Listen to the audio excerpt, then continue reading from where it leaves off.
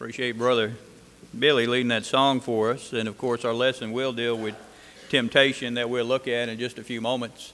It is encouraging upon the first Sunday, the first Lord's Day of the year, to look out and see so many folks gathered with us this Lord's Day morning. We do appreciate you being here. It's an encouragement to us as members of the Olive Branch Church of Christ, and we want to be an encouragement to you if you're visiting with us. If you're already members of the body of Christ and you're looking for a church home, we hope that you have found your place. We know you have. You just have to convince yourself of that. We're carrying on a great work here, and we want you to be a part of it. I know you, like me, we've been looking forward to Brother Mike to be able to stand up here and to preach unto us, and he's trying his best. He's praying. He's following the doctor's orders. But in due time, he'll be able to stand before us, because I know you, like me, I'm ready to hear his voice. I turned on the radio this morning on the way here, 5:60 a.m. You can hear Brother Mike preaching every Lord's Day morning, 5:60 a.m. on the religious broadcast.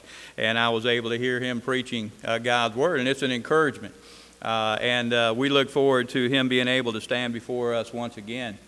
So if you're visiting with us, and it may be your first time, just to let you know, Brother Mike's one of our preachers. We have Brother Jared up front who works with our youth. Brother Billy, who led our song service, is also one of our preachers. And I preached for 20 years, but I told him if you need me to help out in any way, just let me know.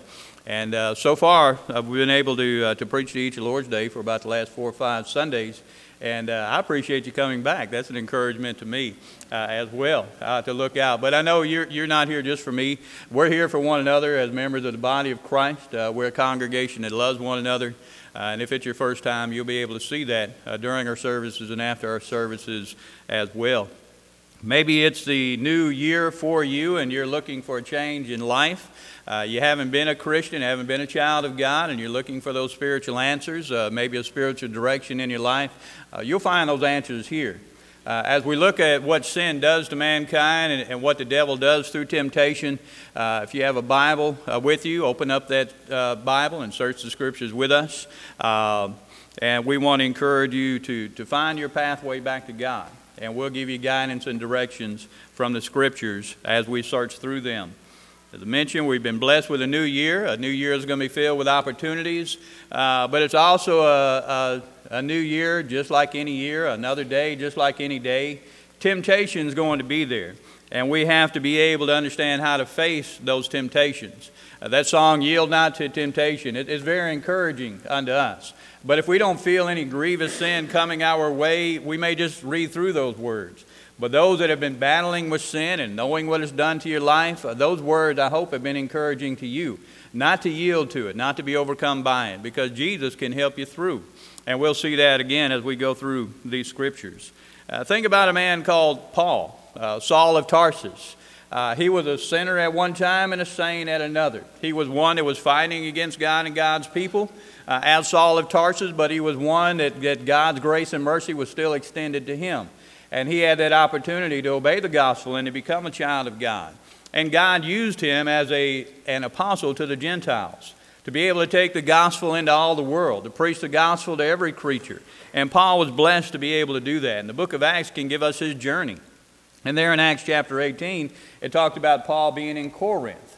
And there he would stay for about 1.5 years, working with the people that were there in that town called Corinth, that seaport town.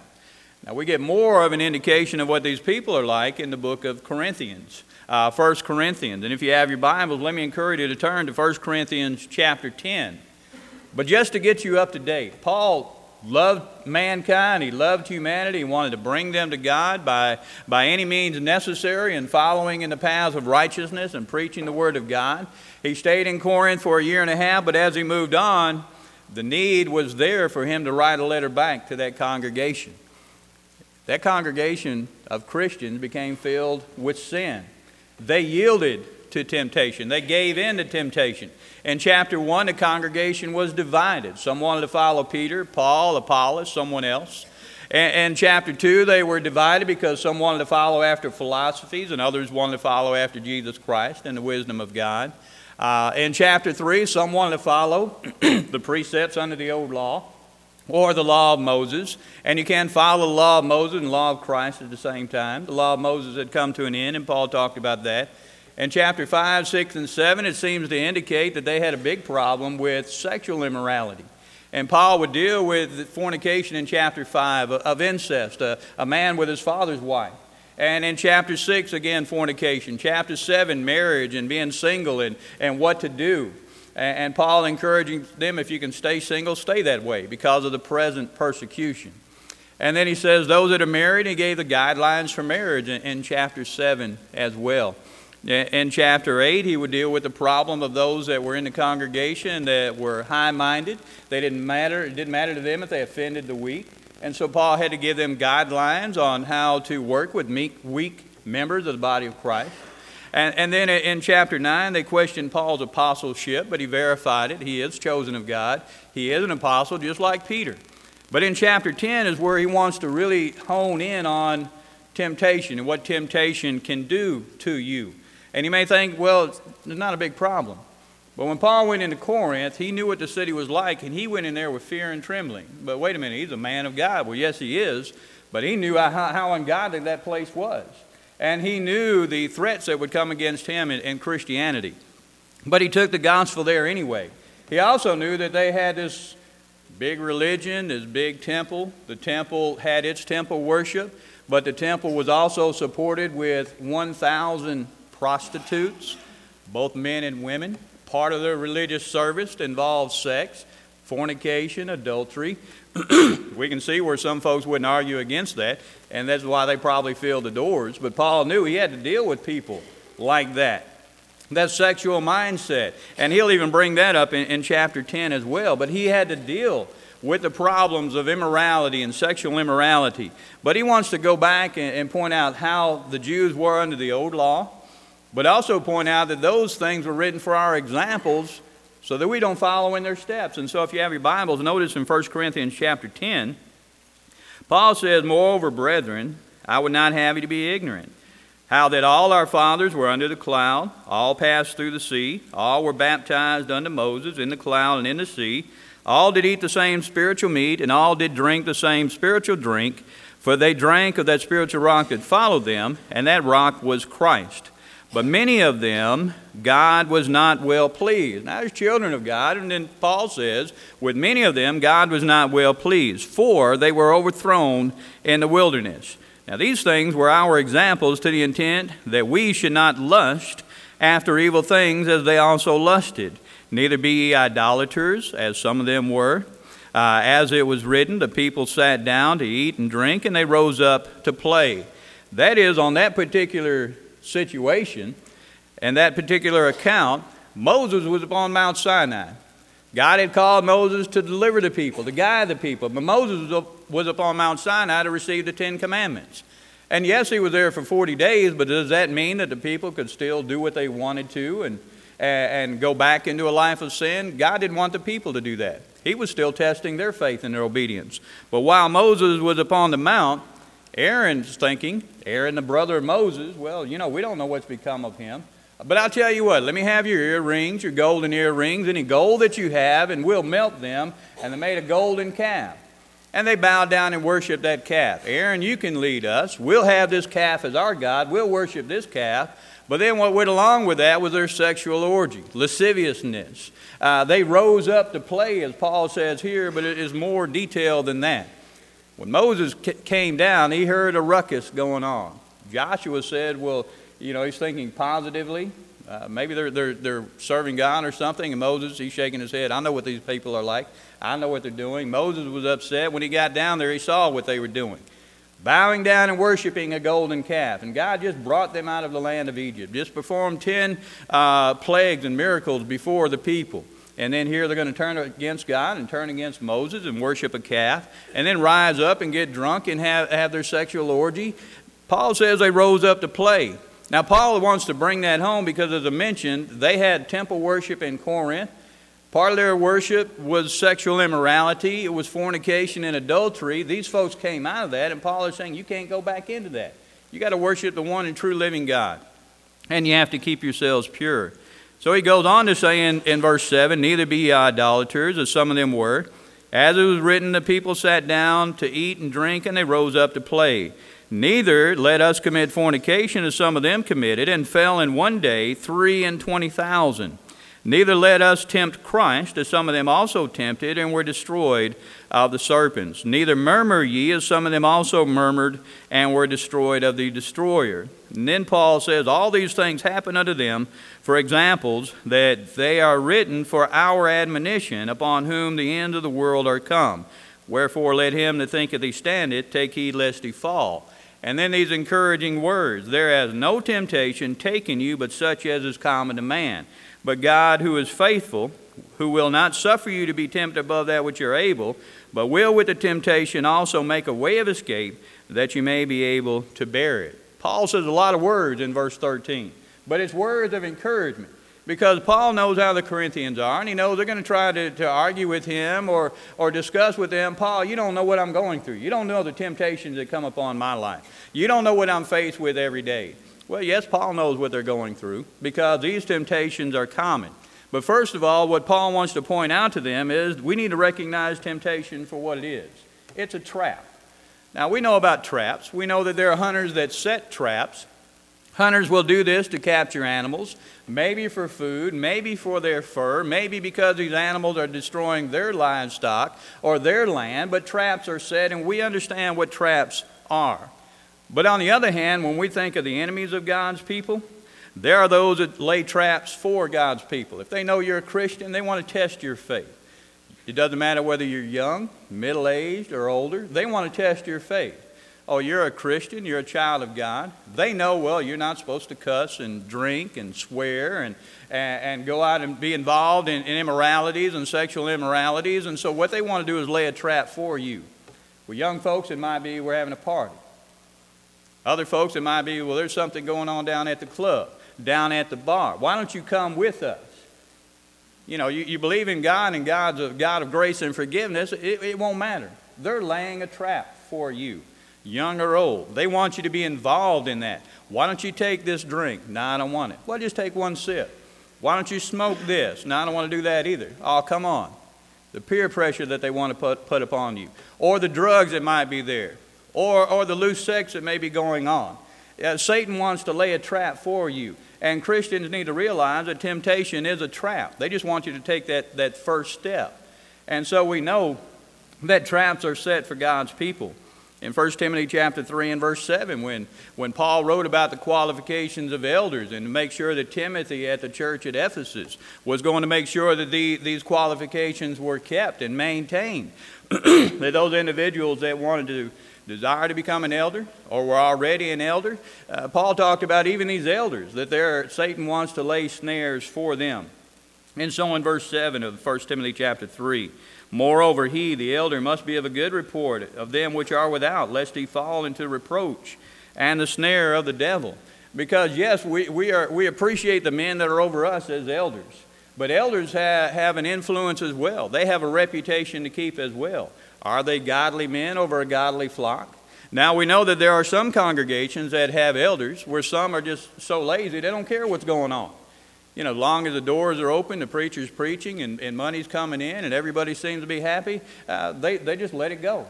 We know, on the other hand, there are elders that take it to the other extreme, where they're like a Diotrephes, a dictator. They want to lord it over the flock, and they want to make sure that everything is done their way, and many times it's not God's way, but their way. And the Apostle John had to deal with that in his short letter of 3 John. Of someone who wouldn't want to receive faithful brethren in the congregation.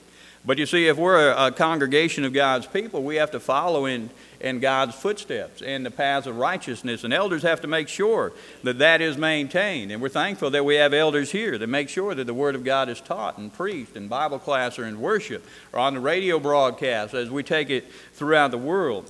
Because Satan would love nothing more than to corrupt the eldership. Because if he can corrupt the eldership, he can corrupt the congregation as well. So Satan wants to lay a trap for elders. He also wants to lay a trap for those that are Christians or even people there in the world. If you have your Bible, look at 2 Timothy chapter 2 and verses 24 through 26. 2 Timothy 2, verse 24 through 26. As Paul wrote this second letter to Timothy, He said, "And the servant of the Lord must not strive, but be gentle unto all men, apt to teach, patient, in meekness, instructing those who oppose themselves, if God peradventure will give them repentance to the acknowledgement of the truth, and that they may recover themselves out of the snare of the devil, who are taken captive by him at his will." Again, we talk about temptation, those that are caught in the snare of the devil, those that are taken captive by him, by the devil, at his will. But here, Paul is dealing with those who work with people who oppose themselves. They may seem to think that they're not even worthy enough to be a friend of anyone, or worthy enough to be accepted, or even worthy enough to be saved. And so Paul is saying those who minister unto them, do it gently. Be gentle toward these who oppose themselves. That is, as well teach them the Word of God, to try to show them that yes, they can change, and yes, they can repent. Now, we have perhaps known of some folks that are so caught up in sin, and they think they messed their lives up so much that God cannot forgive them, or God would not forgive them. They oppose themselves. They don't think there's any hope. And so when we know of folks like that, we at least want to be of a godly character where they can believe what we say, that we follow a God that cares for us. And we follow a Savior that cares for us, and He looks out for us, and He blesses us each day. Not that we're perfect, but when we fall short, we have a loving Savior that's there to help us up and to bring us back. And so when we deal with folks who oppose themselves and are almost ready to give up, Paul says, be gentle. Show them that there is a way back. Show them that, yes, here's the one that we can read of in the Scriptures that even killed God's people. He called himself the chief of sinners, if it were possible, the one called Paul, Saul of Tarsus. And he said, if God is able to forgive him, surely God's able to forgive someone else.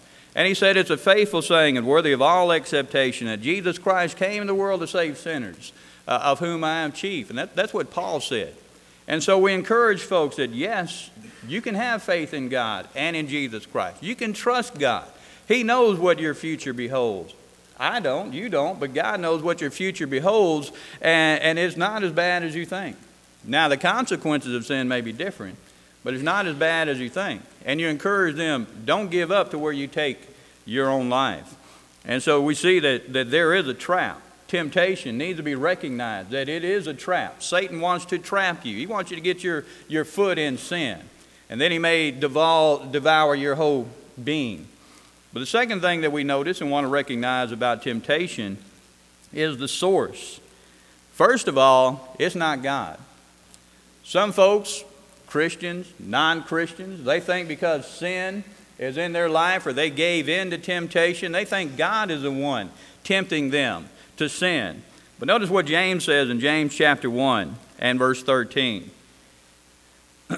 He says, let no man say when he is tempted, I am tempted of God. For God cannot be tempted with evil, neither tempteth he any man. But some folks think God is tempting them to sin. Oh, God just wants me to be better. God just wants to see how faithful I am. And God's tempting me to sin. No, God wants you to be faithful and He wants you to be obedient. He wants you to glorify Him in your words and your actions, but God is not going to tempt you to sin.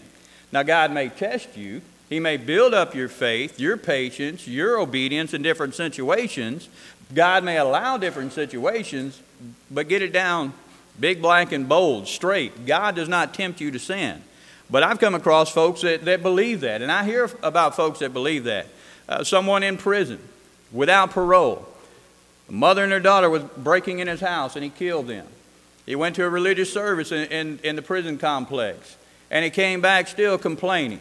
And he said, if God would have killed them before they got to my door, I wouldn't be here right now. That's the way he was thinking. It's God's fault. Blaming God for tempting him to kill this mother and daughter. The story goes a little bit deeper. They lived with the man. The man kicked them out.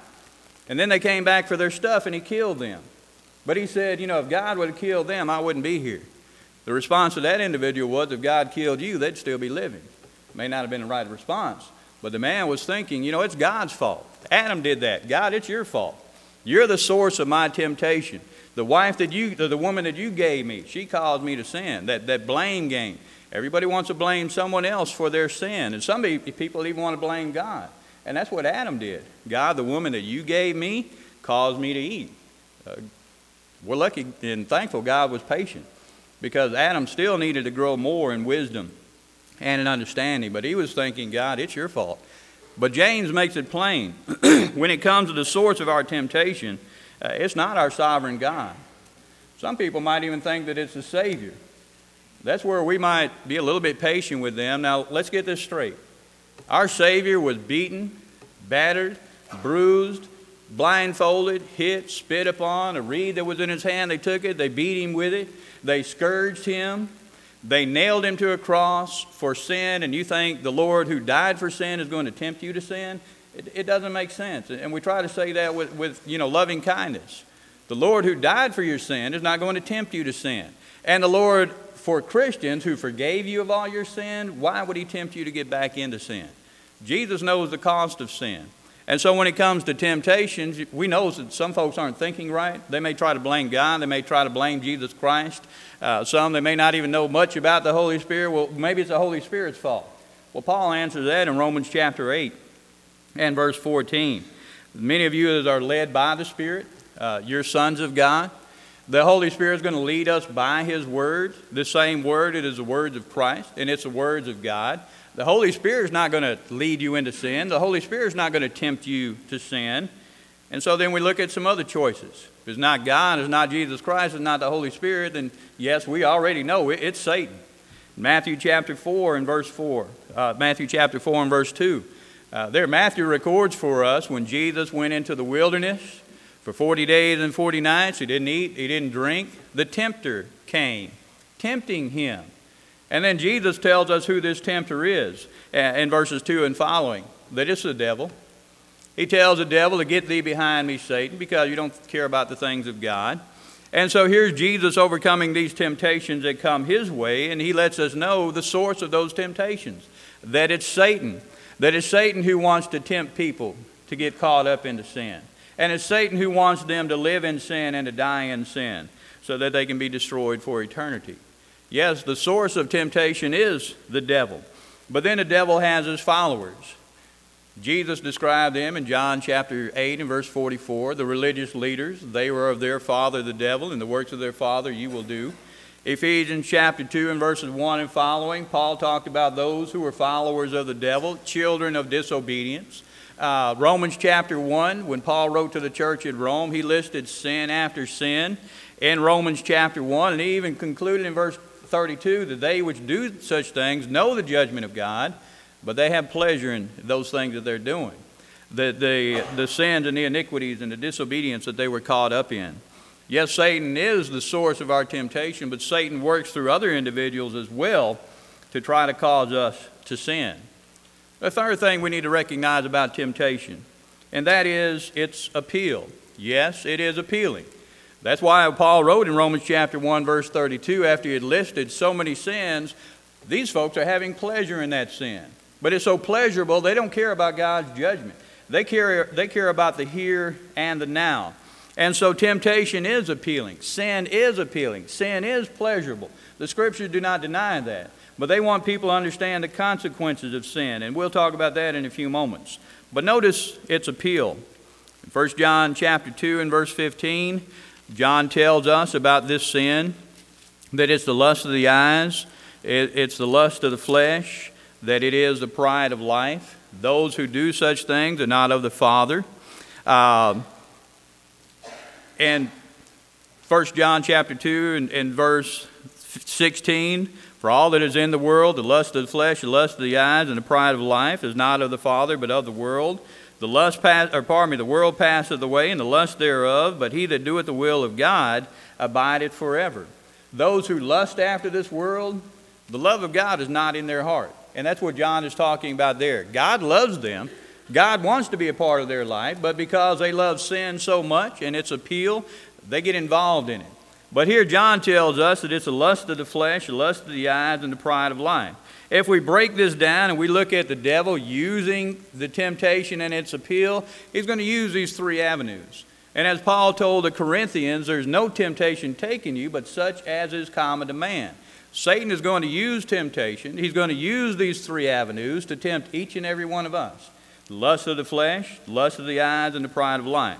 When it comes to our flesh, it's those desires. It's those passions. It's those sinful things. And as Paul said in Romans 1:32, folks have pleasure in those sins. Whether it's immorality or sexual immorality, they're going to have pleasure in that sin. And they don't care about the judgment of God Almighty.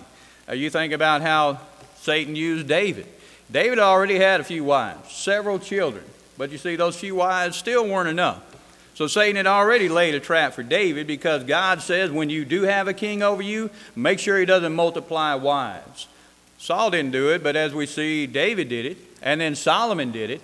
But David had a trap laid before him by Satan. The wives he had wasn't enough. There's Bathsheba. Look at Bathsheba. And then David's lust took over, the lust of his flesh, his desires, his passions. He wanted to know who this woman was. He had this woman fetched for him, brought to his house, and then he committed his sins with her. So we see the lust of the eyes and the lust of flesh carried out in David's life. But then there's also that pride of life. It's just like the Apostle Peter. And we can spend a day talking about Peter and the traps that were laid for Peter. We'll save that for Brother Billy on Wednesday night as he's studying about Peter. But Satan laid traps for Peter time and time again. One of those traps involved his pride, his ego. Because it seems like every time Jesus talked about dying, Peter and the other apostles would argue about who's going to be greatest. Well, yes, the Lord talks about dying. He talks about being killed. And if he does, which one of us is going to take his place? Which one of us is going to lead this group? Peter's arguing. James and John are arguing. Even James and John got their mother involved, and the mother was saying, Lord, grant that these my sons may sit one on your left hand and one on your right. And the Lord said, that's not for me to give, but my Father only. But Lord, if you're talking about dying, somebody needs to take your place. And so what was Satan doing with Peter? Laying a trap for him. His ego, his pride. That is, he thinks he's probably the greatest of these apostles and one of the earliest ones that was chosen. Whatever went on in his mind, Satan's feeding that along the way. And then here's Peter falling into this trap by Satan and its appeal, the pride of life. Yes, you can be great, but Jesus would talk about true greatness to Peter as well.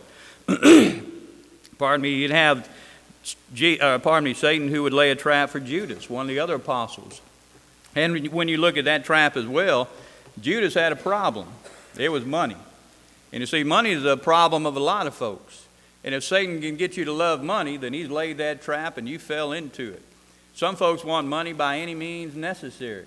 Steal for it, kill for it, lie or cheat for it. As long as they got money, they think that's going to satisfy them, but then they don't have enough money. They want more money. Well, we know that Judas loved money. And we know that Judas had some other problems as well. It may have been the pride of life, it may have been the lust of the flesh.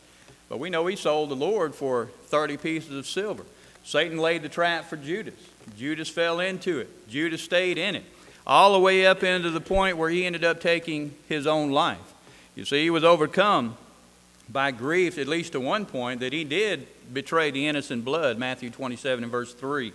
He did try to bring the money back and try to make things right, but the religious leaders, they accomplished their purpose. They had Jesus captured. They had him where he was going to be put on trial, and the next goal was to have him crucified and killed. You see, Judas just seemed to fulfill their evil passions. He tried to make things right. In Matthew 27 and verse 3, it talks about him repenting. It should be better translated, he regretted what he had done because he didn't fully repent of his sin because he went out and he took his own life. But you see, that's how far in a trap you can get if you allow yourself to do that. Satan lays a trap for you. He's the source behind that trap and that temptation. And sin is appealing. But you need to guard your heart. Just as our Lord and Savior. And our goal is to be just like Jesus. In John 14 and verse 30, he said, the prince of this world cometh, but hath nothing in me. We want to reach that point. No lust in my heart for fleshly things or that would appeal to my eyes or the pride of life. Jesus says he cometh, but he hath nothing in me. And so temptation has its appeal. Fourth thing that we recognize about temptation is its consequences. Notice what James says in James chapter 1 and verse 15. Lust, when it is conceived, bringeth forth sin. And then we'll talk about sin when it is finished, bringeth forth death. Temptation has its consequences. It's not a sin to be tempted. because Jesus was tempted. And we know the scriptures tell us he was tempted in all points like as we are, yet without sin. Hebrews chapter 4 and verse 15. But when you look at temptation, it does have its consequences if you give in to it. But some folks, they're already setting their heart to give into it with lust. There's certain things that folks want to do with their body, certain things that folks want to do with their eyes, certain things that folks want to do with their life that are against God's will. And so they have the lust of the flesh, the lust of the eyes, and the pride of life. Or you look at it as Peter said in 2 Peter chapter 2 and verse 14, when he talks about some of these religious leaders and some of these folks, eyes full of adultery, the lust of the eye, that's all that they can see is sexual sins. And so Peter addresses that. He addresses immorality as well. And so you have these folks that are caught up into sin, but the consequences of the sin need to be understood. It falls under the wrath of God, and it falls under the judgment of God Almighty. Lust, when it's conceived, it brings forth sin. Jesus never provided an opportunity for lust to come into his heart. And so Jesus could say, the prince of this world cometh, but he hath nothing in me. Yes, he can tempt Jesus, he can torment Jesus, he even had Jesus killed, but Jesus could still say, he's coming after me, but he doesn't have anything in me. And we're thankful that he was able to live his life in such a way, and that's our goal, to where we can say, the devil can come, but he has nothing in me. But we have to guard our heart, and we have to prepare our hearts. There are consequences of sin, as I mentioned. Satan wants to capture you, and he wants to captivate you. He wants to keep you under his control. And some folks think that, there's just no way out. But yes, 1 John chapter 4 and verse 4, greater is he that is in you than he that is in the world. Satan is powerful. He has influences in the world, but he's not greater than God. You see, God can forgive you of any sin that you committed. And so that's the goal that you ought to have. Yes, Satan has captured you and conquered you and brought you into a life of sin, but it doesn't have to end that way. That you can repent of that sin. And we know why Satan wants to capture Christians, because he knows what Christians are like. Christians are ones who glorify God by their works. They're ones who influence other individuals by their godly character. They're ones who, preserve life, if you would, when you look at their godly influence in the world, but they're also like a light in a sin-sick world. We need to realize that, yes, Satan wants to capture Christians, and that Satan wants them to be on his side, but it doesn't have to be that way as well. Sin has its consequences. Temptation also has its consequences, but there's also benefits in temptation. When we follow in the footsteps of God and Jesus Christ, then yes, we can count it all joy when we fall into diverse temptations. Sometimes early on in my Christian life, I read that, and I was, how can that be possible? How can there be joy in temptation? Where there's joy in knowing that God's on your side. God is in your heart. He's greater than your heart, and he can help you overcome any temptation that Satan wants to throw at you. And we can also recognize that when we're in temptation, we can endure it. God being with us, God providing us with a means to endure, prayer, and being patient and waiting upon the Lord. God providing a way of escape, that there is a way out. That way of escape might be simply saying no. That way of escape might be simply running, like Joseph did when Potiphar's wife wanted to commit sin with him. That way of escape may be simply avoiding sin altogether. If you have a problem with alcohol, don't go around alcohol. You have a problem with women, then don't go around loose women if you would. If you have a problem with drugs, don't go around people that take drugs or sell drugs. You know that if evil's out there, you can avoid it, or try your best to avoid it, or pray to God to help you be placed in a different situation. But you see, there are benefits to temptations. We can endure it, we can escape it, and then the excitement that comes when you overcome temptation, it builds up your faith. It makes you stronger as a child of God, a greater influence toward those that are in the world. Temptation confronts us every day. But the folks that are here with us this morning, if you're a sinner, if you're not a child of God, and you've been overcome by sin and Satan, then why not make things right by coming to God? First, by putting your faith in Jesus Christ as our Lord and Savior. He's the one that can help you each day that you live, and he's the one that can meet all the needs that you have. By putting your faith in him and the fact that he died upon the cross for you and for your sins. repenting of your sins. That means changing your thought life, changing your life altogether, and not committing sin. Confessing Jesus Christ as being God's Son. Romans 10:9-10, with the mouth confession is made unto salvation, and with the heart man believeth unto righteousness. And then being baptized. Peter said in 1 Peter 3:21, baptism doth also now save us. Or Jesus said, when you preach it, he that believeth and is baptized shall be saved, but he that believeth not shall be condemned. Being baptized into Christ, going down in that watery grave of baptism, then you rise to walk in newness of life, being a new creature. Why not start the year off that way? By becoming a Christian, or maybe you're already a child of God, but Satan has trapped you and caught you in sin, and it seems like there's no way out for you, but yes, there is. As a Christian, you can come back in prayer. You can come back in repentance. You can come back confessing. And we can also pray for you. Whatever that need might be this morning, won't you come while we stand and while we sing?